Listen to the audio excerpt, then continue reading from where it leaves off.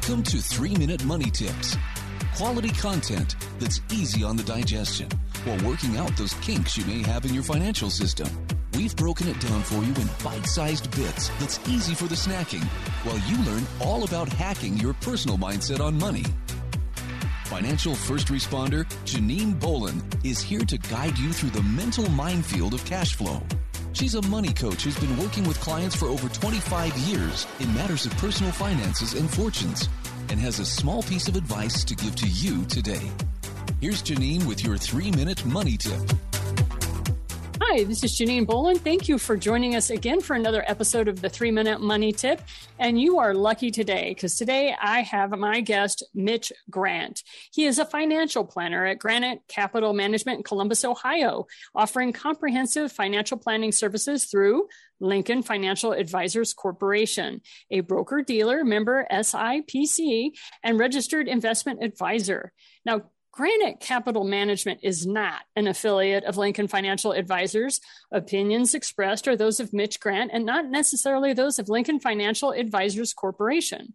Lincoln Financial Advisors and its representatives do not provide legal or tax advice. The content of this podcast is for informational purposes only. It is not intended to be personalized or specific in nature, or to be relied upon for your personal situation in any circumstance. We encourage you to consult a legal or tax advisor prior to making tax-related investment or insurance decisions. So, Mitch, I just have to let you know a little bit about Mitch Grant. He and I have been buddies for years and years and years.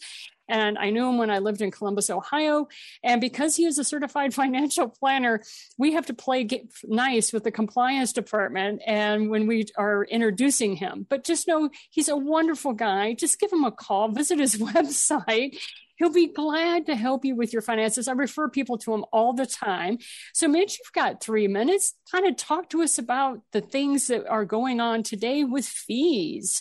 Well, thank you, Janine. Without the expressed written consent of the commissioner, so to speak, yes, that was a mouthful, but I appreciate your help on the introduction. And there are a lot of expenses involved in investing money, and it has been that way for many years. It's gotten the eye of regulators and the consumer alike. So I want to talk about what an average investor should expect to pay to obtain advice through a fee-based asset management account. And that's different than a commission-based account, where you can often pay a 5 or 6% front load, maybe a 4% front commission, and then a small fee as you go along. More and more investment advice is being found on investment platforms where there's no upfront commission or rear-end penalty. There is basically an advisory fee and some other components as well, too. There are 3 major components of expenses incurred by investors. The first is a platform charge. The charge pays for the cost of technology and administration. A second are expense ratios found in exchange-traded mutual funds. And also regular mutual funds. These expenses pay for the design and management of the funds you invest in. And the third are advisory fees. And these fees pay for your advisory firm to select investments, monitor investments, rebalance the portfolio. These fees can also pay for personal financial planning reports. Platform charges usually range from 0.15 to 0.5%. So, less than a half percentage point. Expense ratios, the mutual funds, exchange-traded funds, they vary more widely, usually between 0.1 and 1.0%. That is a tenth of a percent to 1% or a little more. Advisory fees are often the largest expenses, and they're often negotiable. And they can range from a low of, say, a half a percentage point to well over 1.5%. I've seen several large accounts at competitor broker-dealers with fees and expenses totaling over 2.5%. Now, costs of this size, particularly for larger accounts, are not necessary. Do-it-yourself brokerage accounts with no commissions usually have expenses between a half a percentage point and 1%. This low-cost approach works for many, however. Diversification can be limited. Securities may be too concentrated in the portfolio, may be rebalanced, but only by you, not by an advisor.